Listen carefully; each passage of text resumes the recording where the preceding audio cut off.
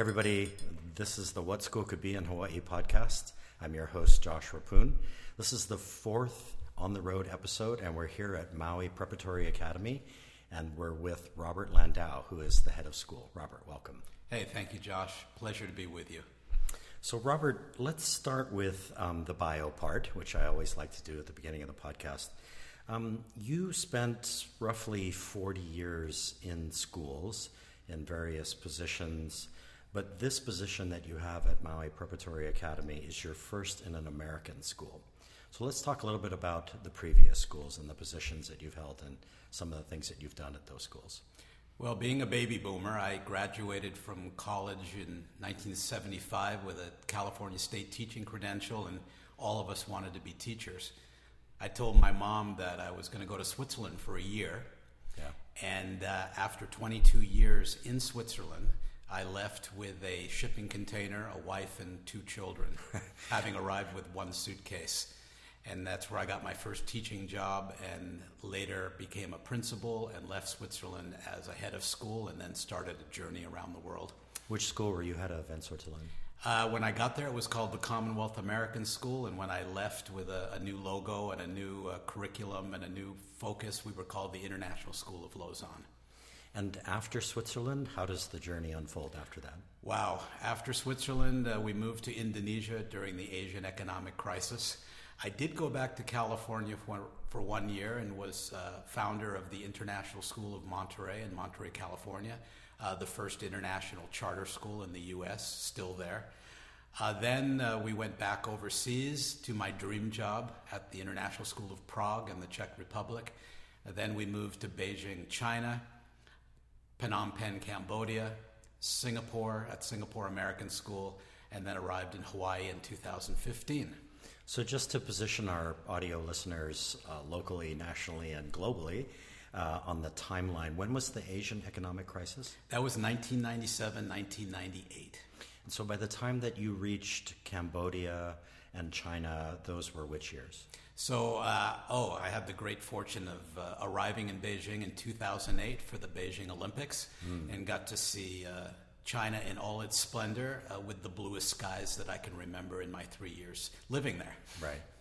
So talk to us a little bit about your Cambodian experience, because I know that you and I, in our many conversations together over the last few years, have talked about that experience. So what was special about Cambodia? Yeah, thanks for mentioning that, Josh. You know, when we talk about what school could be or who is most likely to succeed, when somebody says to you, go out and find 50 kids living in the provinces of Cambodia, going to government schools with 65, 70 kids in a classroom, no fans, no air conditioning, a rote memory curriculum, find 50 kids, low economic but of high potential, bring them to a purpose-built school in Phnom Penh, design a 21st century project-based curriculum and program. Somebody says that to you, you do it. Right. And we screened over 12,000 students, traveled over 4,000 kilometers to 61 government schools and found our first 50 kids. People said you'd have a dropout rate of 25 to 30%. 49 of those original 50 kids are still at the school, some of them about to graduate next year. And what was it like for those kids in the first days and weeks and months of school? Like, what was school like to them? What was happening on the ground? Well, Josh, when somebody said go out and find these kids, there was no matrix and no way to locate. How do you find kids who are non-English speakers who could operate in a critical thinking, collaboration, creativity, 21st century skill environment in a project-based learning, expeditionary learning school? How do you do that? Well, we had to invent it. We created it. Right. We had about a 7-8 step process to find those 50. You know, I still get chicken skin when I think of the first student-led conference for parents in our first term, where we brought all of the parents from 8 different provinces in Cambodia. Some traveled 12 hours on the back of a truck to get to the school. And their children were telling them about their learning, using their laptops, showing them what they did, and parents crying at what their kids were talking about. They'd never seen that before. None of the parents had ever graduated high school. What was the founding year of that school? 2011. 2011-12 is when we built and recruited the students. 2012, the school opened. And here it is, 2019. Yes. And how is that going? So these kids have developed apps that have won World App contests. They have published books that you can buy on Amazon. They have started their own businesses through the entrepreneurship program. They have created English classes for local kids and run that as a business. They have done things that you could only imagine that you do in schools today, and these were the least likely to succeed. Okay. So we'll come back in a second to your arrival here at Maui Preparatory Academy in West Maui, but I want to dig a little bit deeper into some things that we've talked about in the past about John Dewey and your affinity for Dewey's philosophy of education, democracy, and education, and about project-based learning, about inquiry, about experiential education. So the way I want to phrase the question is, how has PBL and inquiry and experiential education really been alive in your life? And I know that's a big question. It could be many podcasts, but here we are. I'll answer it as simply as I can, Josh. John Dewey died the year that I was born, 1952. Right. Little did I know that within a few years, as a second grader, my parents would transfer me from the local public school to a school on the UCLA campus, University of California, Los Angeles campus, at the time called the University Elementary School. Right. My first principal was a man by the name of Dr. John Goodlad, and my second principal, Dr. Madeline Hunter. Going back into the Young Zhaos and the Ted Dintersmiths, those were the superstars of the day. Right. And UCLA, now called UCLA Lab School, was a project-based, experiential, Dewey-inspired lab school directly on the UCLA campus. Okay. And so when you think about John Dewey's three tenets of the process of learning, learn, do, act. Right. As a second grader 60 years ago, that's what I was doing. As a student, it shaped my entire thinking around education, around what every school should be. I graduated University of California Lab School in 6th grade, went to public school, and thought I had gone to another planet. I couldn't understand why school was like that, where I had a little report card and I had to do subjects with different teachers, and I stayed in the classroom all day. I couldn't understand what my parents had done to me. Why couldn't the school have gone on to junior high and high school? I was so sad. Right. It seems like, Robert, that at times, for those of us who are super involved and interested in education, that we get caught up in a lot of jargon. So I just want to take a second to distinguish between, let's say, project-based learning or inquiry-based learning or experiential education. What are the simple differences without getting too much into the weeds? Well, the simple differences is, if you think back to before we created this factory model of education, kids were learning out in the fields, on farms, in the countryside. They had to learn to do things. And then when the storm came through and when the tornado was about to hit or the fire appeared or the flood came, kids had to react and apply what they learned in the real world in an unpredictable situation. It's what we today call relevance. And so for me, it's not about doing the projects. It's not about the name. Right. It's about getting kids to learn first, experience it, and then act upon and demonstrate that learning has relevance and that they can get thrown blindsided at different things and they can still react and use their critical thinking to do something profound. It's so funny because today I was at your house earlier today resting, and then I took an Uber up here to your campus for this particular moment for a screening of Most Likely to Succeed a little bit later in the evening. I had the most extraordinary conversation with my Uber driver. He's actually a maintenance director at a resort that's just down the street from your house. And I started asking him questions about what the essential skills are of his job. And he talked about carpentry, and he talked about plumbing and electrical and all of these different kinds of things. But really what he was talking about, and he and I did talk about it, is critical problem solving. And he was very enthusiastic, like, yes, critical problem solving, because I think for him it's just like, wow, what's going to happen next? And how do I navigate my way through that? So talk to me a little bit about how, through your experiences prior to Maui Preparatory, that kind of critical problem solving was at the heart of what you were doing as an educator, as an administrator. Well, first of all, I hope you got his name, because I'm looking for a facilities manager, and he's got all the right skills. I do have his name. I actually have it in my Uber app. Outstanding. Yeah. That's another 4 podcast series. Yeah, I know. And so I think I want to go back to maybe my first teaching job. Right. And talk about how I figured this out as a teacher, having applied my experience at the lab school as a kid, and then arriving in a school that didn't have any textbooks or any curriculum whatsoever. And they just told me, teach these kids. I had 11 kids, 10 boys and a girl, teaching 6th, 7th, and 8th grade. Right.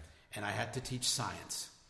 And we were doing a project, and I filled balloons with hydrogen gas using zinc and hydrochloric acid. You probably shouldn't have done that. Right. Putting zinc into a bottle, putting in hydrochloric acid, and then filling the bottle with gas, putting a balloon on top. Right. And we attached a note to our balloon. And a scientist from Hoffman LaRoche Pharmaceutical Company found one of our balloons in the forest walking his dog, contacted us, I think by phone, because there was no email, and all of our kids got to travel to Zurich and visit the pharmaceutical company. Right. And it made me realize right then that we spend an enormous amount of time talking about what the solution is, and the problem solving, the critical thinking. You know, what have I learned in my entire career as a teacher, as a principal, as an administrator? Just peel away the onion and just get the kids down in the mud doing the dirty work of learning, doing, and acting. Right. Okay, so again, we're sort of putting off your arrival at Maui Preparatory Academy because of all these other questions I want to ask you. Robert, the United States and a lot of places around the world kind of went all in on testing. When did that happen, and why did it happen? Well, again, if you think about that, in 1958, 59, I was going to this school at UCLA, and we had no testing, no grades, parent-student conferences, and somehow that was okay. Right. And then I arrived in junior and senior high, and they told me to show up at the gym with a number 2 pencils on a Saturday morning at 8 o'clock. Right. So, again, I think we've heard this so many times before, Josh. You know, we were creating a factory model of education that needed a standardized output of what our kids were able to do, and that both teachers and schools had this enormous pressure around the teaching to the test and getting the points right. Right. You know, I remember sitting in a classroom as a kid when Sputnik went up, and we all freaked out around trying to get ahead of the Russians. And the politicians responded, I think, in a way that standardized, make all of our kids the same, because it seems like that's what they were doing over there, so maybe we should do it over here. Forgetting the very nature of that can-do pioneer spirit of the American agrarian society that created something out of nothing. In your estimation, is the United States, is the curve of testing going up, or has it already peaked, and is it starting to come down? Well, you know, Josh, we keep looking at these the PISA scores, and we keep realizing that for some reason America is down 14th, 20th in some of those tests. And we're trying to compete, and we think that we're going to compete by creating this more standardized approach. I was in China a couple of months ago. Right. Staying in a hotel next to a Chinese private school. And at 10 o'clock at night, I looked out at the school campus, and every light was on in every classroom. It wasn't the cleaners cleaning the classrooms for the next day. Students were in the classroom until 10 p.m. prepping for the national test. Right. And the teachers were there from 7 a.m. until 10 p.m. They only got one salary. There was no extra time, overtime. And so do we really think that's what we want for our students? Is that what it's going to take to compete and get our country's name up in number 1 through 5 on these international tests? That would break my heart, knowing what students are capable of doing when you let them follow their own passions and come up with their own solutions that can't be standardized, can't be placed on any test. When you have kids getting a patent, in 9th grade, or writing a one-act play in 10th grade, or developing a product or a business in 12th grade, that can't be standardized. That's not on a test. And I see kids doing that every day. Right. So I flew over from Oahu today to Maui, to your campus, because you're screening Ted Dintersmith's film, Most Likely to Succeed. You screened it earlier today to students, and I did the Q&A, and you're screening it tonight to parents, and I'm also doing some Q&A after that. So as a segue into that conversation, what is your journey to Maui Preparatory Academy? How did you end up here? And I think it relates specifically to your previous response, because I think what you're hinting at already is that this school is different. Well, partially true. Okay. It's becoming different, or it's becoming unique to us among those great schools out there that are on our similar journey. I never want to be the best school. I want to be among schools like our school, right, so that we can collaborate and create our own network, our own coalition. But I arrived in Hawaii as the executive director of the Hawaii Association of Independent Schools, and I loved doing that work because that's when I met you. Thank you. Among many people other great people that are in this state doing this work. Right. But you and I and that group that who you are listening to this podcast, we came together with this dream of bringing together public, private, and charter schools across the state to give every single child an opportunity to a future-focused education. Right. And I joined an organization, HIS, that was already rich and vibrant and organizing what's called the Schools of the Future Conference, developing a singular accreditation process. And I set out to visit every single school in our network of schools, and that was fascinating. Yeah. And I remained at HIS for a variety of reasons for 2 years, and then I set out on my own as an independent consultant. And I got to name my consulting company. It took me 10 seconds, Josh, to come up with the name. Right. And it's True Roads Education, and I still run that consulting company. 2 roads diverged in the wood, and I took the one less traveled by, and that has made all the difference. Right. And that's been my journey as an educator, and the educators I've met here in Hawaii. We want to make sure our kids can take that road less traveled to make all the difference. But most importantly, like we did in Cambodia, to get our kids to invest in their home, in their Aina, right, to come back to Hawaii and make this the greatest state in the U.S., or shall I say, among the greatest states in the U.S. Right, exactly. And so, to make a long story short, Maui Preparatory Academy was one of my clients. I came here to help the school in some mission and vision and curriculum and governance work. As a consultant. As a consultant, and then I forgot, don't get hired by your client. Right. So the school needed a new head of school. I said I would come in 1 year as an interim, and I'd help them find their permanent head, and that was last year. Right. Obviously, I'm still here, and that's an interesting conversation in itself. Why am I still here? Right. And why would somebody decide to stay on from an interim position to a permanent position? Right. So tonight we're screening Most Likely to Succeed to some of your parents. Most Likely to Succeed, for our listeners out there, does 2 things. It spends the first 20 minutes roughly talking about how the world is changing at hyper speed and how the nature of jobs is changing, and a lot of statistics and data analysis around jobs reports and the way the economy is working.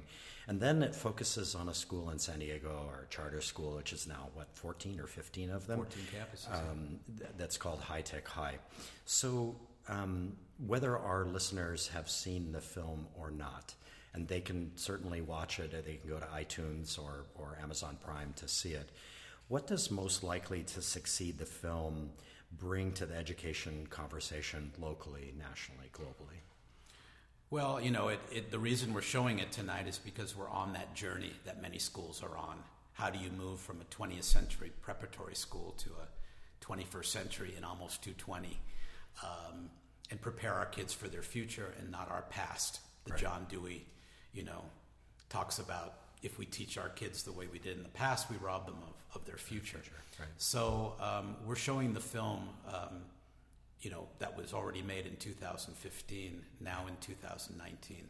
But what it does is it creates a lot of provocative commentary around parents who want school to look like it did for them, for their children. And I find that's often the hard sell, is that a lot of parents love sending their kids to school and love the work that comes home and loves the books and the subjects and the homework. So the film, yeah.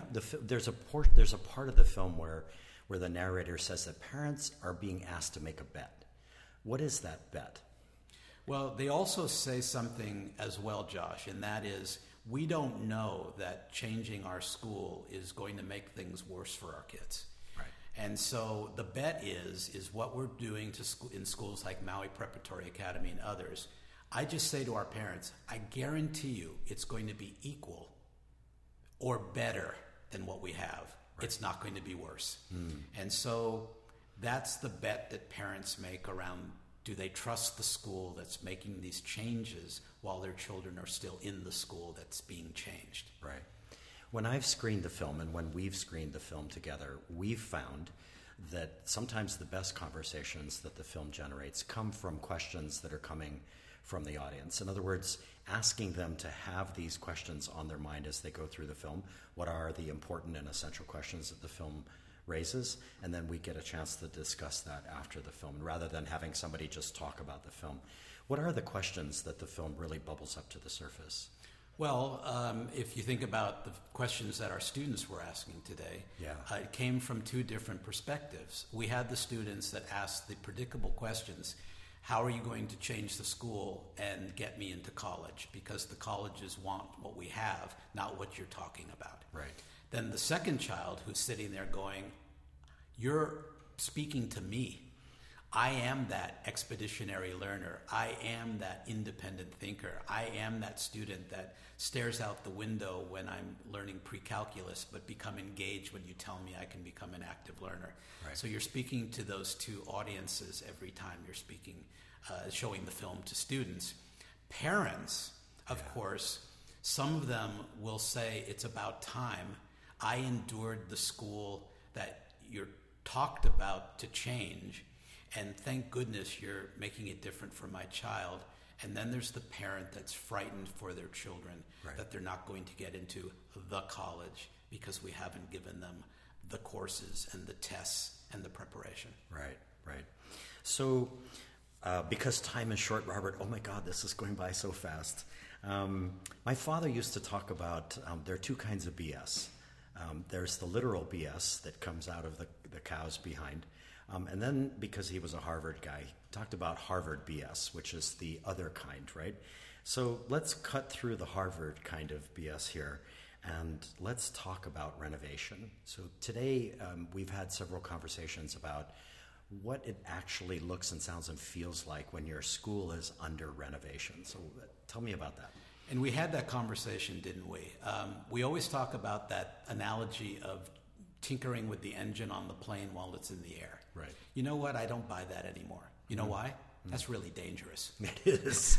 Yes. So I wouldn't do that. I also don't agree with get on the bus, we're pulling out of the station, and we're leaving you behind. Right. So, that's kind of a glass half empty approach. First of all, it's unsafe, and it's not strategic. Yeah. On the other hand, I always talk about that third grader who's listening to this podcast and all these conversations and saying, so you have a better way of teaching me, you have a better way of organizing my school, but you're telling me I have to wait until you think it's okay to do this with me, or till the district agrees, or the school agrees, or the parents agrees.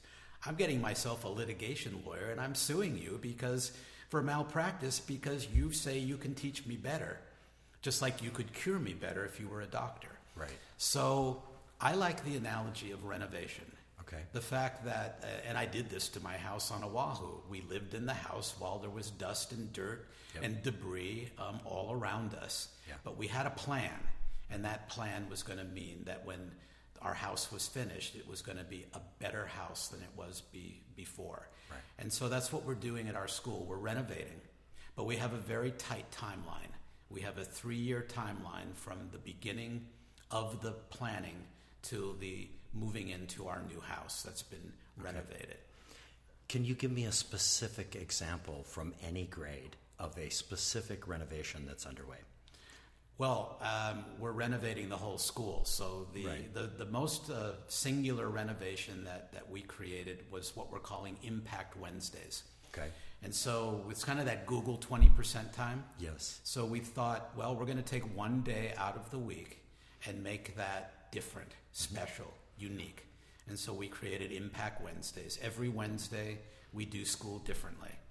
And we've created 3 strands. Strand 1 is social emotional learning. Strand 2 is stewardship and global issues. And Strand 3 is the passion project internship phase of the journey for our kids. Right. That's a major shift in our thinking. And we did it 1 year before we were told it was safe to move back in the house. Right. I did a podcast episode earlier in this season with Melissa Speetjens, who's the principal at Waimea Canyon Middle School. She's also doing, it's not Impact Wednesdays, it's actually 20% time that's stacked onto every day. Mm-hmm. And the kids are self-selecting into thematic rooms like, peace and social justice or life underwater or environmental, these sorts of things. So it sounds like there's some similarities there.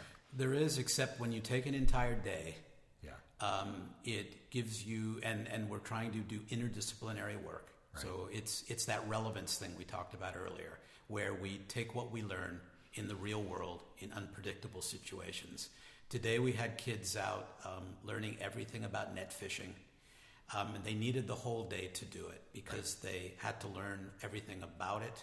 They had to learn about the fishing itself. They caught the fish, cleaned the fish, cooked the fish, and they learned a whole lot of other things along with it. And you can't do that in 20% of a day. So we've decided to devote the entire day.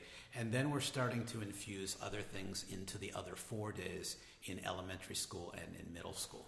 Do you notice that there's a spillover in the other 4 days of the week where faculty, students, maybe even parents are thinking, I really like Impact Wednesdays. I don't really want to go back to the other days. Have you seen that?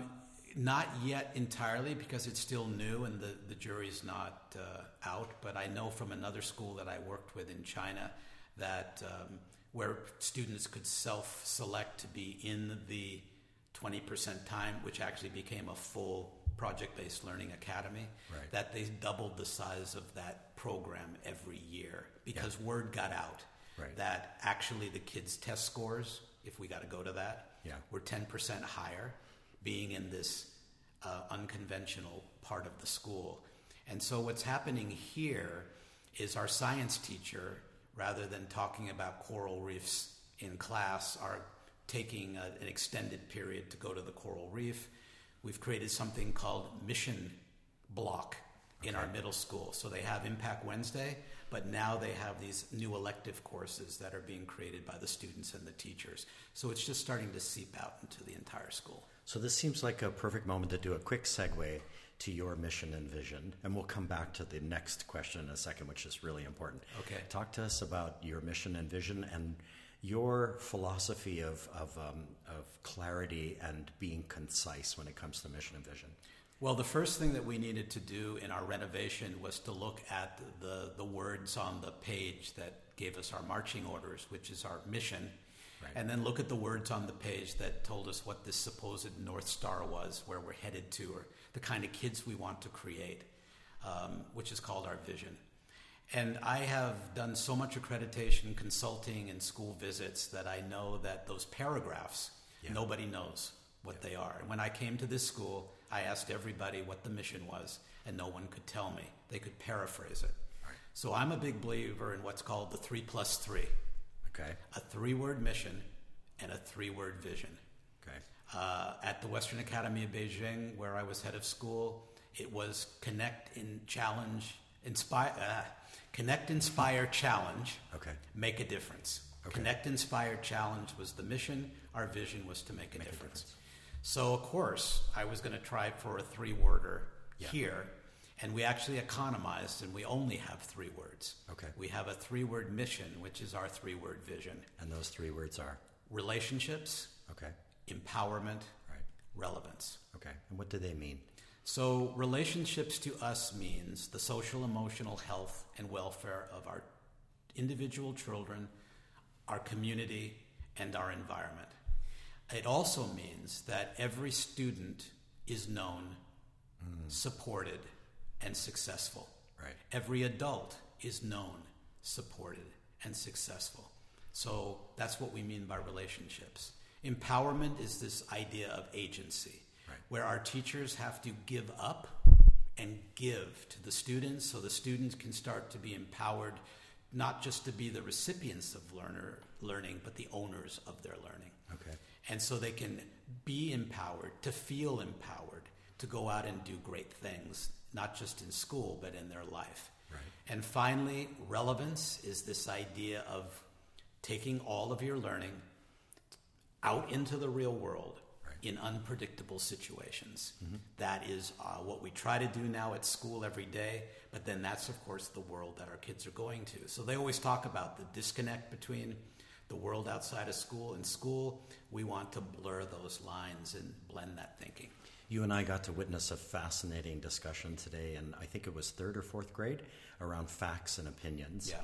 And I'd love Actually, it was 1st and 2nd grade. 1st and 2nd grade. So the kids were actually going through a very hyperkinetic kind of exercise in which they were determining whether a statement was a fact or opinion.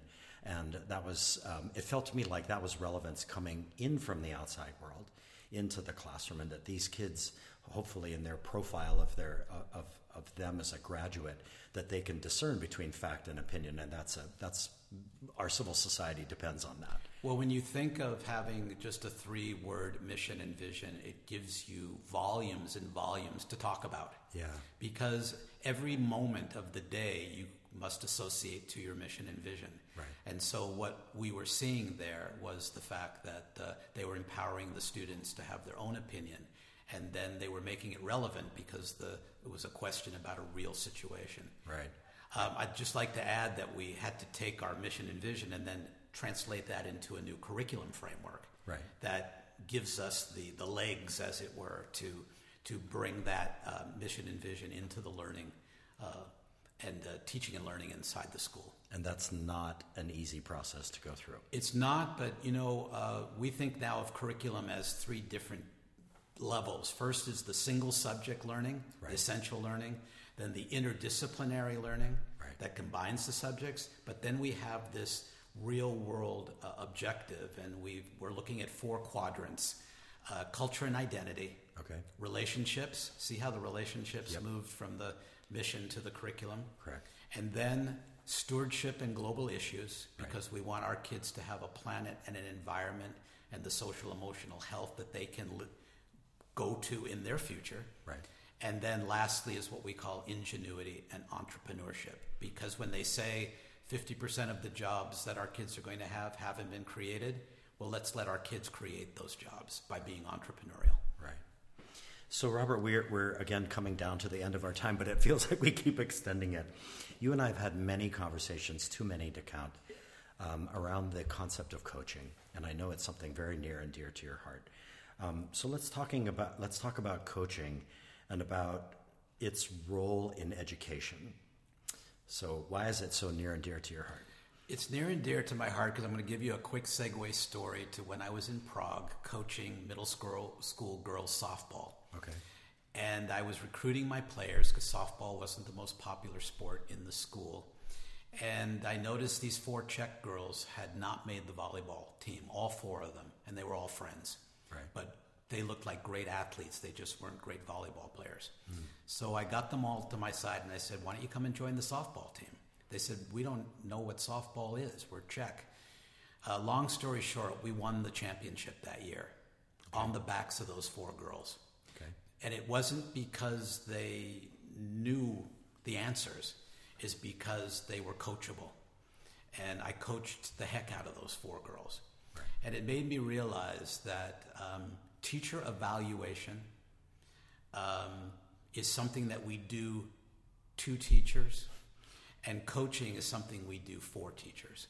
Okay. And so I started to think about teachers as coaches. Right. And for me as an administrator, as their coach, and then they are the student's coach. Think of that math class as your team. Right. And rather than, you can't expect your whole team to perform on the field the same way at the same time.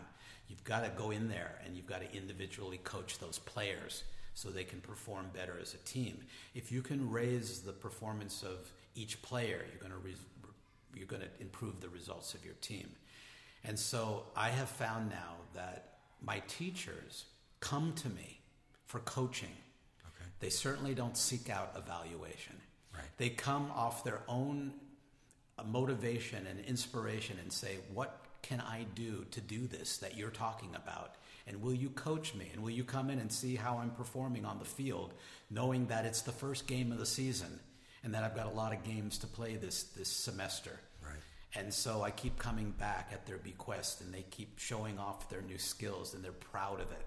And that's what you saw in 1st and 2nd grade today. Yeah, you absolutely. saw 2 teachers that wanted to be coached. They were coachable, and they want me to come in and stand on the sideline, root for them, and then come in, like I did after school today, to that lead teacher Right. and say, wow, that was a great game you played in there with your team. Right. Robert, I remember with complete clarity a moment when I was teaching at a private school on Oahu, and it was the end of the year, and my AP scores were coming in. And I remember sitting on the bench outside the principal's office, holding the envelope in my hand, and my hands were shaking because I was about to find out whether my students had, mostly scored 4s or 5s or 3s.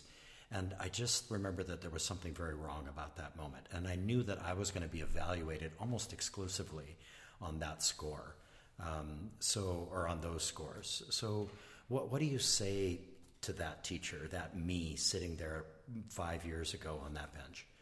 Well, the thing is that if you're sitting on the bench kind of sad about what may be your performance, a good coach sits down with their player and starts that very, very important conversation between the two of you around it's okay. Is it around why those scores are so important to the institution and therefore to me? Or is no, it something because else? ultimately your player's performance is about self-esteem. It's about intrinsic motivation. Right. It's about their feeling of self-worth. And if you believe that you're going to be judged on your students' scores, then we've lost the game. Yeah. And so I'm much more concerned at the end of the day with social emotional learning. Right. And that's the social emotional learning of everybody Right. in the building. But it works both ways.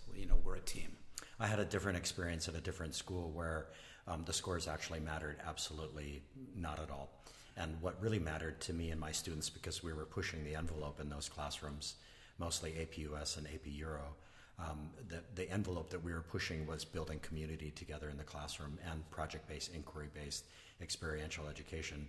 For me, the metric of success there is that I'm still in touch with all those students, and they want to be in touch with me, and they're telling me what they're doing, and they're succeeding in some really marvelous ways, which is very, very cool. Well, I also know, and coaches know this, I met up with a couple of my softball players a few years ago in Prague, and both of those kids had a lot of trouble in school. And in fact, one of my pitcher, a lot of the teachers wanted her exited from the school.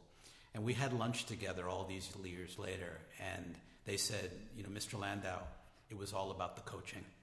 You gave us the self-esteem and the motivation. And it's not about me. There's such great coaches out there. Right. And so I would say, Josh, that when we talk about empowerment, we want to empower our school leaders to take risks in their schools, I think those principals need coaching. Yeah. They don't need to be told they're empowered. They don't need to be given a mandate or permission. Okay. Because I've met a lot of principals who say, how do I do what you're asking me to do? Right. Well, coaching. Coaching, right. So I'm just looking at my watch here, and I think we have just enough time for one more question. Okay. So we did a screening this morning. You actually did it over 2 days of screening Most Likely to Succeed to your student body. And I had the privilege of doing the Q&A afterwards. And so we set it up by having them talk to each other in pairs over a minute to come up with the essential questions of the film. And there was one kid, we can't name him, so we're just going to call him Joe, who was extremely interesting and worthy of a comment on your part. So what was it about Joe that was so interesting in that moment? Well, Joe is a kid who has a physical challenge in one of his arms. And so in many schools, he might be the one that is the sideline kid who doesn't get involved. Right. This particular kid, when you think about intrinsic motivation and character and grit and perseverance, he knows how to do school. And he does school extremely well. He is a straight A student. He scores 4s and 5s on his APs.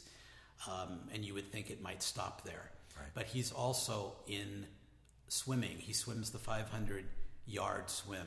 He does Xterra games. He does cross country, and he does golf. But he's also in our band. Right. He's in our play, and he's now he's the treasurer of our Global Issues Network conference committee. Right. And so and he his, asked his a grades, question. Yeah. His grades are... His grades are perfect. Okay. He told me they did the SAT yesterday. He told me this morning at band practice, Mr. Landau, I think I got an 800 on the math. Right. Confident. Okay. So what makes Joe most likely to succeed? Because he has absolute passion already. He knows what he wants to do. I think he wants to get the Nobel Prize in physics. Okay. He has problems that he wants to solve, right.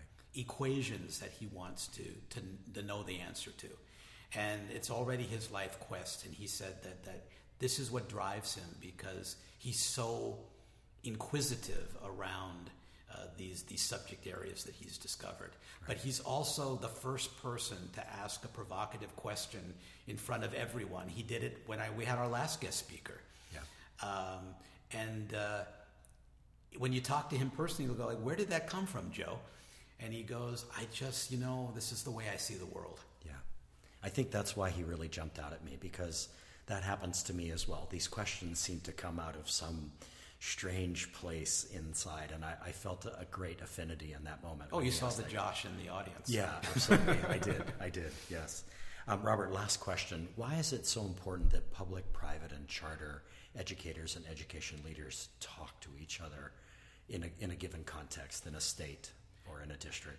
Well, to be honest, Josh, our kids all have that same brain in their head. Yeah. And by the very nature of decisions normally that parents make as to where to place their kids, students deserve an equal right and opportunity to a great education. And so it's not about, I always said when I was head of HIS, if we closed all the private schools in any state, I'm not sure how the public system would react to those number of kids flooding the public schools. Right. And so this has been around for a long time, the fact that, and then introducing charter schools. So it is what it is. Right. But the important thing is that our kids deserve equal opportunity to great education. And because of this spirit of aloha in our state, the true spirit of aloha and the idea of family, of ohana, we have this opportunity to collaborate and to be in each other's schools and to share and to grow together. But here's for me what we do need to do. Okay. We need to make sure the schools that want to, run ahead, public, private, and charter, have an opportunity to share with each other, right. And then invite people to come in and observe what we're doing in that kind of true laboratory sense. But I have visited public schools, and I've been to the Teacher Leader Institute through the DOE, and what teachers in the public schools are willing to take the risk to try within their own school, and it just blows me away. Yeah. We have this opportunity, and my school is an open door. We're building a new community center here that's open to the community, and I hope that we can all welcome each other into our homes and share what we're doing for all of our kids. Robert Landau, head of school at Maui Preparatory Academy, thank you so much for this conversation today. Always a pleasure, Josh.